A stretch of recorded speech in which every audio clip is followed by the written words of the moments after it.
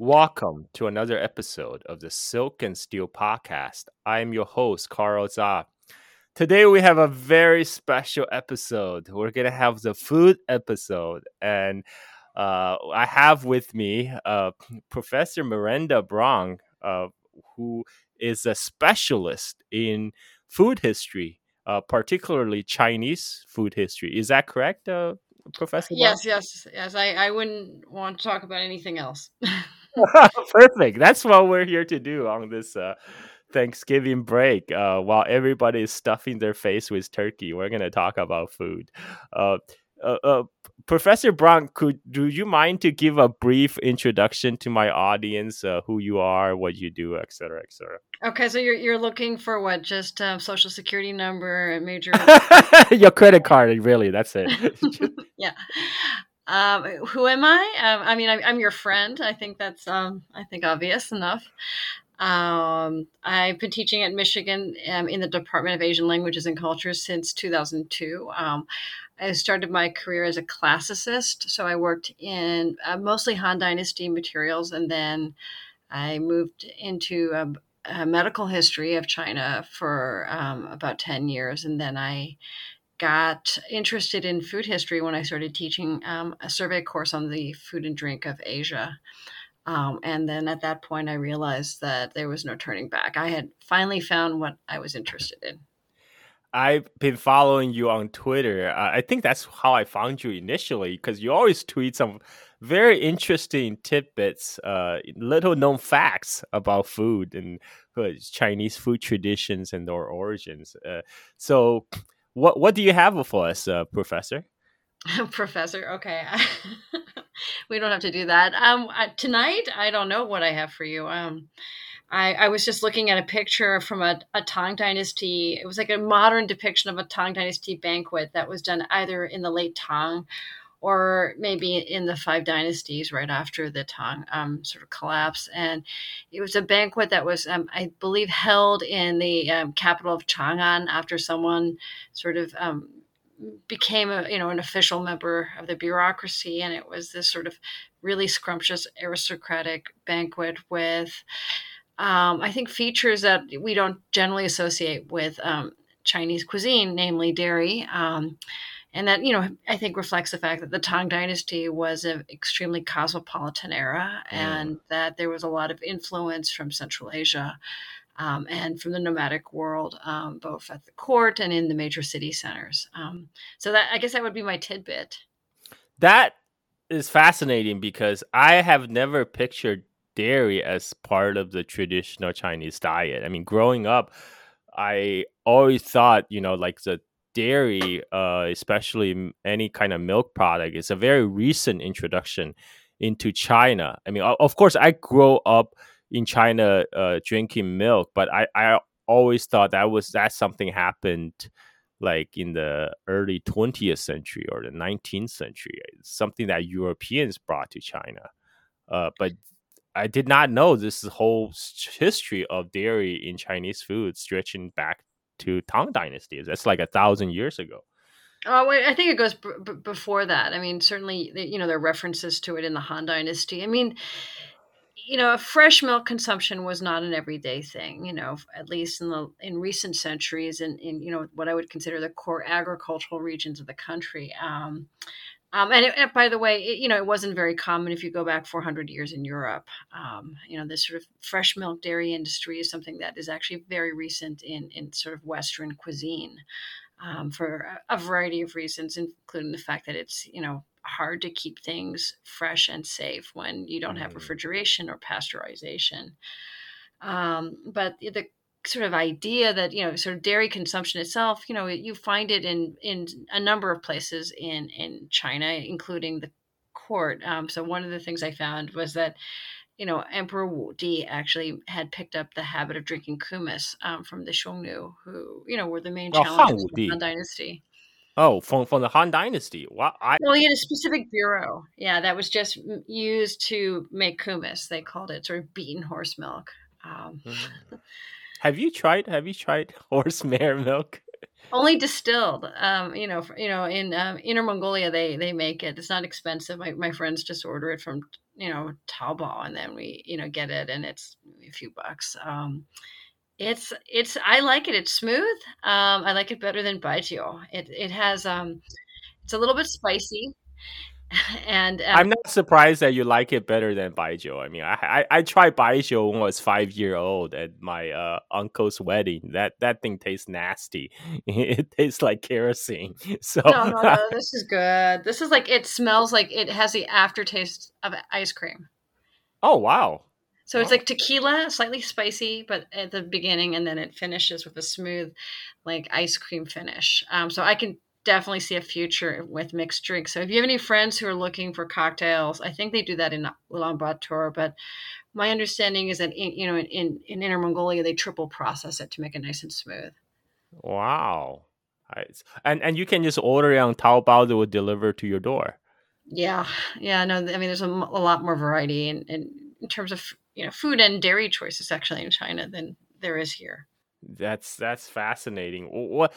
So how did the dairy food then disappear from the Chinese diet? I mean, It doesn't disappear. I mean, I don't know if you would, there's different ways of consuming dairy. There's, and this is really resource dependent and also class based, right?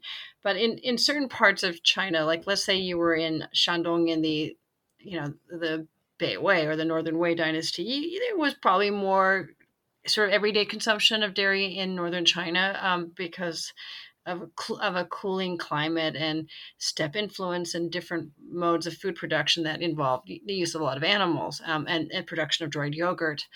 But if you're going to go back, let's say you're going to go to Hangzhou, in the 19th century, you will still find elite people consuming dairy either as food or some kind of medicinal food.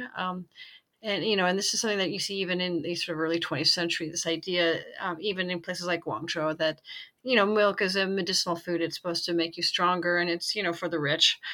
But what ends up happening, I think, over the course of the late Ming, early Qing, is that dairy becomes incredibly expensive and becomes a luxury product that people only very, very rich people can afford. And so, not surprisingly, the Jiangnan elite in the Ming and Qing, we're splurging on dairy. And mm, the way that they describe it is some like sensual sort of food that is, I think, part and parcel of this excessive lifestyle that merchants or the mercantile elite get to enjoy. So things with cream. But it's something that, I think the cows were probably, in those families, eating better than the peasants. So this is very much a class thing. mm. I was surprised that I think you wrote about how Lu You in his poem or prose talk about dairy products and food. Or is it Lu You? Did I remember Yeah, correctly? yeah, yeah. No, the guy who wrote all the gory poems. Um, yeah, Luyo is interesting, right? Because he's a Shaoxing guy. And in the southern Song, of course, the capital has just moved, to Hangzhou, and then the secondary capital would have been Shaoxing, right? These are two areas where they still speak a version of like, an ancient form of Mandarin, right, with southern influences. But one thing we know is that the northerners who fled Kaifeng after the Jurchen sacked the area brought their food with them to the south, in these particular areas in Jiangnan. And so you see the sort of emergence of a dairy sort of culture in places like Suzhou, which had apparently a lot of milk and butter. And so, Lu You himself, being kind of what we'd consider patriot, or, there's other words that people use. He, was very fond of like goat yogurt, in particular, because it was, in some ways in the Southern Song imagination, the quintessential food of the lost North. And he Mm, had it with another quintessential food of the North, which was cherries. mm, And so there's something that he ate actually a decent amount and talked a bit about. So when he was comparing, for example, something delicious from the South, he was always saying, this is better than even goat yogurt from the North, right? But it's like, in Chinese poetry, it's not like you're saying X is better than Y. What you're saying is Y is so good that it's better than even this wonderful thing X. So your wife is even more beautiful than, I don't know, whoever they talk about. Angelina Jolie, right? I mean, the assumption being that Angelina Jolie is luscious, or was, when 20 years ago. Well, so the dairy they consume in southern zone, I assume this is coming from sheep or goat, right, rather than cow. Both. I mean, cow's milk has a special sort of aura because of Buddhism. Like cow's milk is, considered like cow's milk kanji was considered monk's food in the monasteries. Mm. But definitely sheep. It's obviously ambiguous in Chinese. Just a fun fact: there is this like breed of sheep that you find in the Jiangnan area that was brought to the sweltering south during the Southern Song from the north. It's like this furry white sheep, and I don't know how Chinese sort of shepherds managed, but they these things managed to survive there in Jiangnan. I think it's called Taihu de Huyang. Ah, okay, okay. So they are so for people who don't know, Jiangnan is normally referred to the Lower Yangtze Delta region. I try to break it down to basics, so people who have a very little geographic historical Shanghai, background of basically, China. right? Yeah, yeah, around Shanghai. Yeah, and Taihu is like I think the second largest or the third largest freshwater lake in China. So I assume by the name they probably raise their sheep around the Taihu, right, Lake Tai. Yeah, Um, and some people argue that really Jiangnan is the 9 counties that that encircle that lake. Um, there are different definitions, of course. so can we switch to talk about mantou now? Or Yes. dumplings? The because this is a there was I know there's a whole debate about who made dumpling because there's apparently different people, different cultures make different style dumplings from China all the way to Turkey and Poland, but they all share certain similarities. So there's always debate about the origin of the dumpling. So my understanding is that it arose in the east and it traveled either through the Silk Road or the Mongol conquest further west. Is my understanding correct? I mean, it's hard to know. So I guess I'll start with this, which is that we don't know who the daddy of the dumpling ultimately is, right? Um, and we suspected it was probably initially, some form of lamb or mutton inside of a wheat wrapper. Mm. Wheat, of course, in early medieval China, not being a very common food, um, but of course, consumed to some degree in the north or in the courts of the north. Uh, so we don't know. Probably somewhere Central Asia or what we consider today, sort of the steppe. I hear baby. Um, That's my baby, Kaishi. yes, you're a baby. And so it could be there are different sort of possibilities. Some people think it might be a Central Asian Turkic people or somewhere in the Near East. But we don't know. We just know that at some point this label, which is today mantou in modern Chinese, it's and manta in Turkic languages and Mandu in Korean, and so forth, starts to get used, and it's clear to linguists that mantou is not originally a Chinese word. It's a loan word from a foreign language, and it's cognate with this Turkic term manta. And so in medieval China, mantou is pronounced something like mandu. That's how the Korean got their term. But Yep. that's interesting. But Chinese are the first one to write about it, right? I mean, mantou I think, was recorded in a Jin Dynasty. I think it was Jin Mhm. Dynasty food treatise. I believe that was the first ever mention in written records. But of course, they use a different Chinese character for mantou, but it's still mantou. The sound is still similar. Yeah. They definitely Yeah. use so the Chinese write about everything first, right? That's one of the things. They do in that text is by Shu Xi. They talk about mantou as a foreign, or they talk about, pasta culture as the names coming from the alleyways, and then also the techniques for preparing these things coming from foreign lands. And then with many loanwords, the way you write mantou is written differently in different places. So it's some attempt to transliterate, something that a foreign word or captured. And there's other foreign sounding words in that text as well.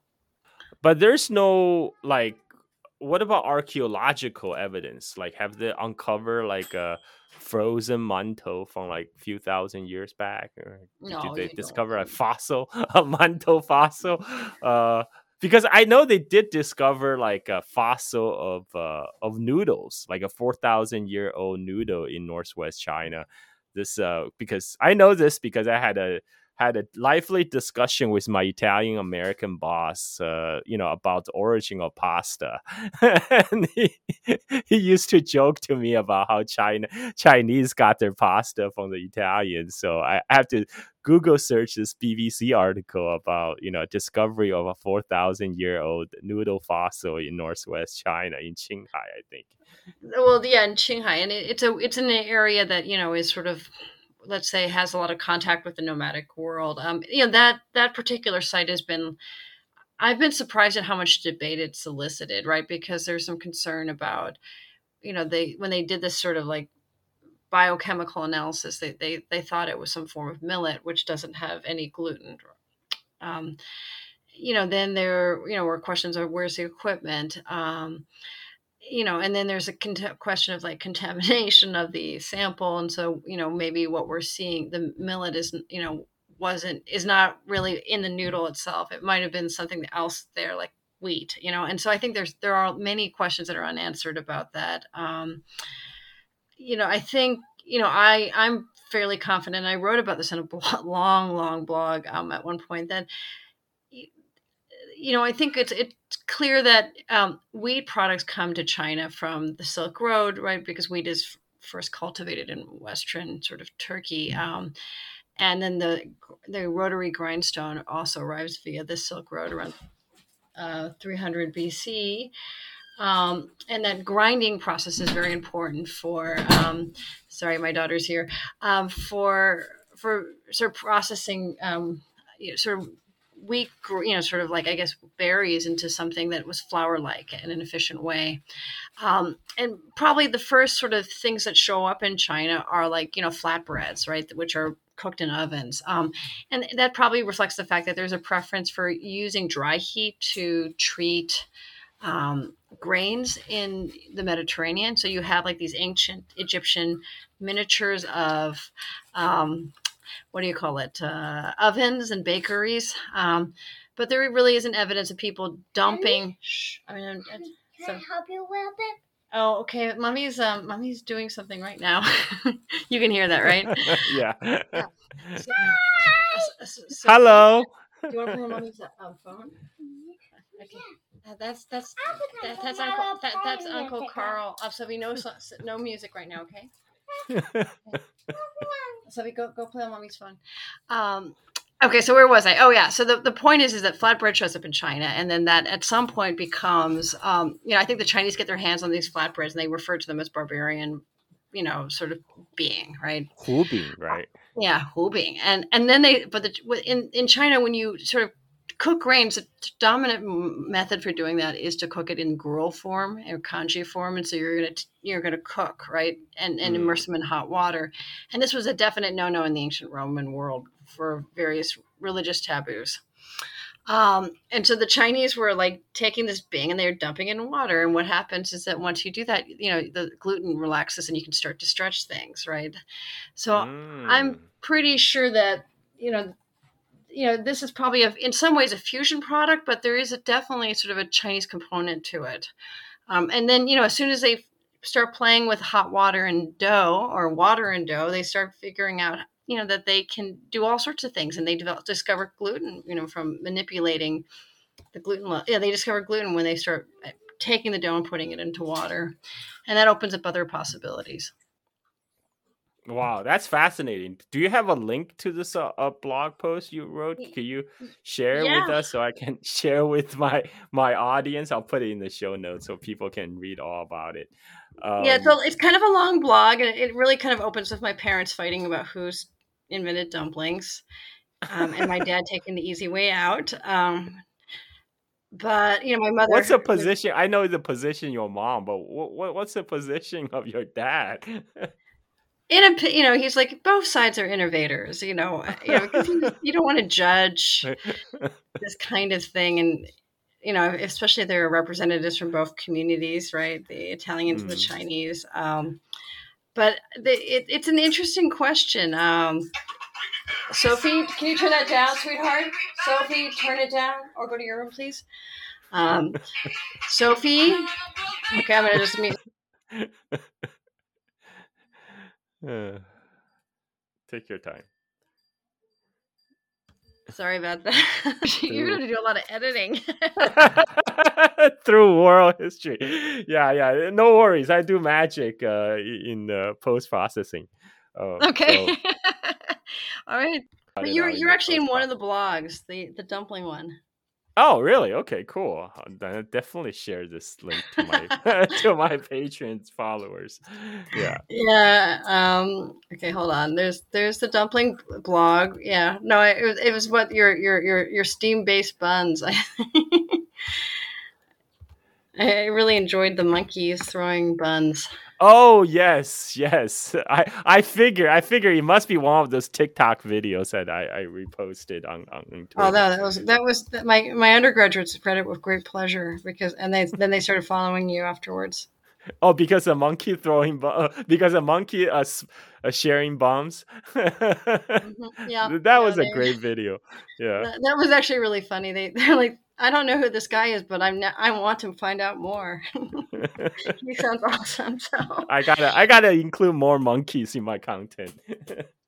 For more monkey business and the rest of this episode and more premium content, please subscribe to the Silk and Steel podcast at the Patreon page. Just go to patreon.com, search Silk and Steel podcast should be the first in the result.